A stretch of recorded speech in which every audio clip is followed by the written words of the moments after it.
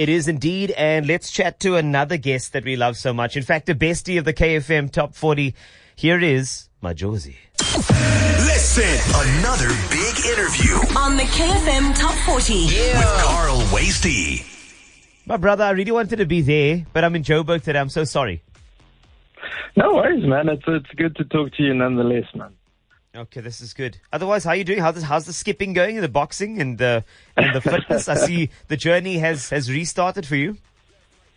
Yeah, man. I was the year started off really crazy for me, so it was nice just to get some time back in the gym and just remind people, that I can skip. You know what I'm saying? If music doesn't work out, then I'm going to become a skipping champion or something.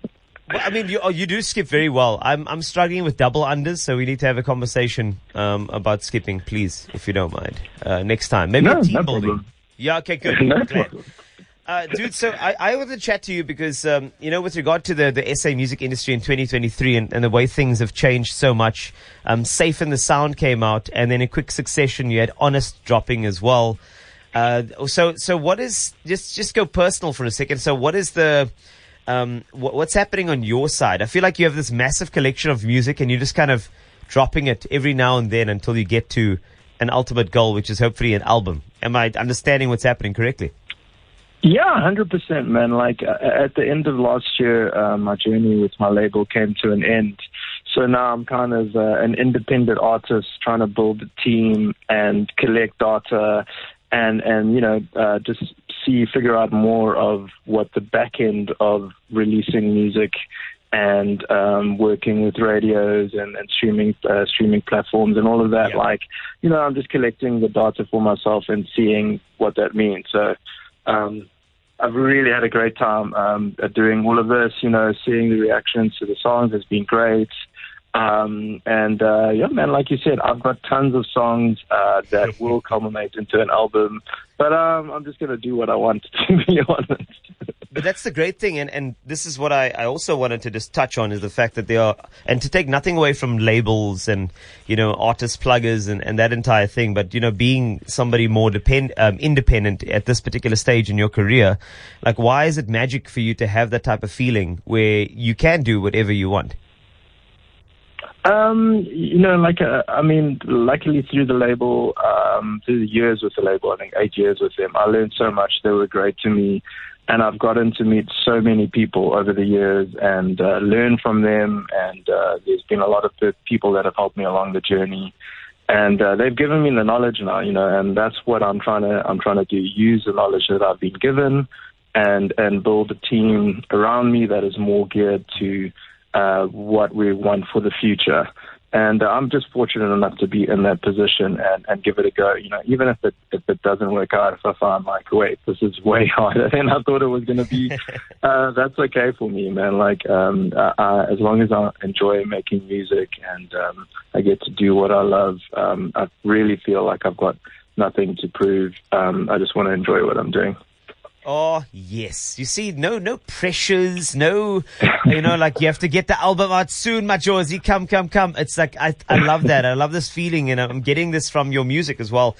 In fact, Honest has been something of a hit. I've been bubbling under over the past couple of weeks, and that's a song that I'm thoroughly enjoying. I try to do it justice in your absence, but just in a nutshell, to capture what Honest is all about. And maybe there is a reason as to why people are vibing with it on KFM 94.5. But, from your side, the horse's mouth, because I think I suck at explaining. Honest itself as a song, like, what were you trying to capture there? What's the message to the listener? You see, so you say you suck at explaining. I think I suck at explaining as well. Because, really? I write these songs and then I'm like, they only come out 2 years later, and it's I've got to remember and be yo, what was I thinking that day? I'm not even sure.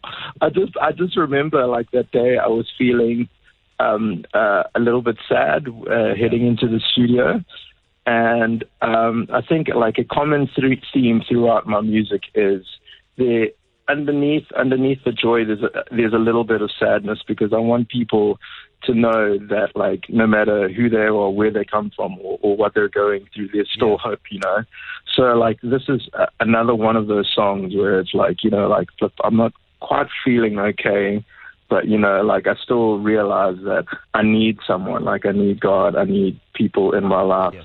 And, it's okay not to feel okay, like that type of vibe. So that's what I think I was feeling on that. And I just wanted to be honest. Like, I remember I was thinking of Outcast's Hey Ya. Like, when people listen to that song, it's really happy. Like, they're like, oh, hey, yeah, and they're jumping and smiling. But if you listen to the lyrics, it's a sad song. It's like a really depressing song. And that's kind of what I was trying to go for. Yeah. Okay, I did actually explain it well now that you are explaining it. Thank you. But I mean, it's good to hear it from you, though. I mean, I was very boring with it. I said that it's a song about being completely honest about emotion and not exactly showing your best side all the time. And it's important because sometimes your vulnerability unlocks people around you. And the reason why Majozi captured the song in a little bit more of an upbeat way is to create those engagements with the listener, and ensure that people have this feeling that there's somebody as established as Majozi also feeling it, which means I'm okay. I can actually feel that way too and express my own emotions through listening to the vehicle that is music. And that vehicle is taking me out of this garage that I've been locking my emotions in. That's kind of like how I explained it. You see, what I said, it was just rubbish. What you said is right. That's correct. 100%. That's correct. What I said was just a lie. And then that vehicle that you drive with your emotions and you unlock it and everybody sees you kind of give them a beep, beep, beep, and you say, hey, that's the most important thing. This is why an honest emotion will always take its way from that garage of the locked emotion straight on to number 36 at the KFM Top 40 debuting as a new entry, which is interesting. Let's go. So I'm just letting you know that's how it goes. I love having these conversations with you, and also now knowing that you are an independent individual, also having these moments where I can celebrate with you and say that people have loved this song for good reason. It's authentic, it's honest, it's relatable, and it's on the KFM Top 40. Yes, God, thank you, bro. I appreciate it, man.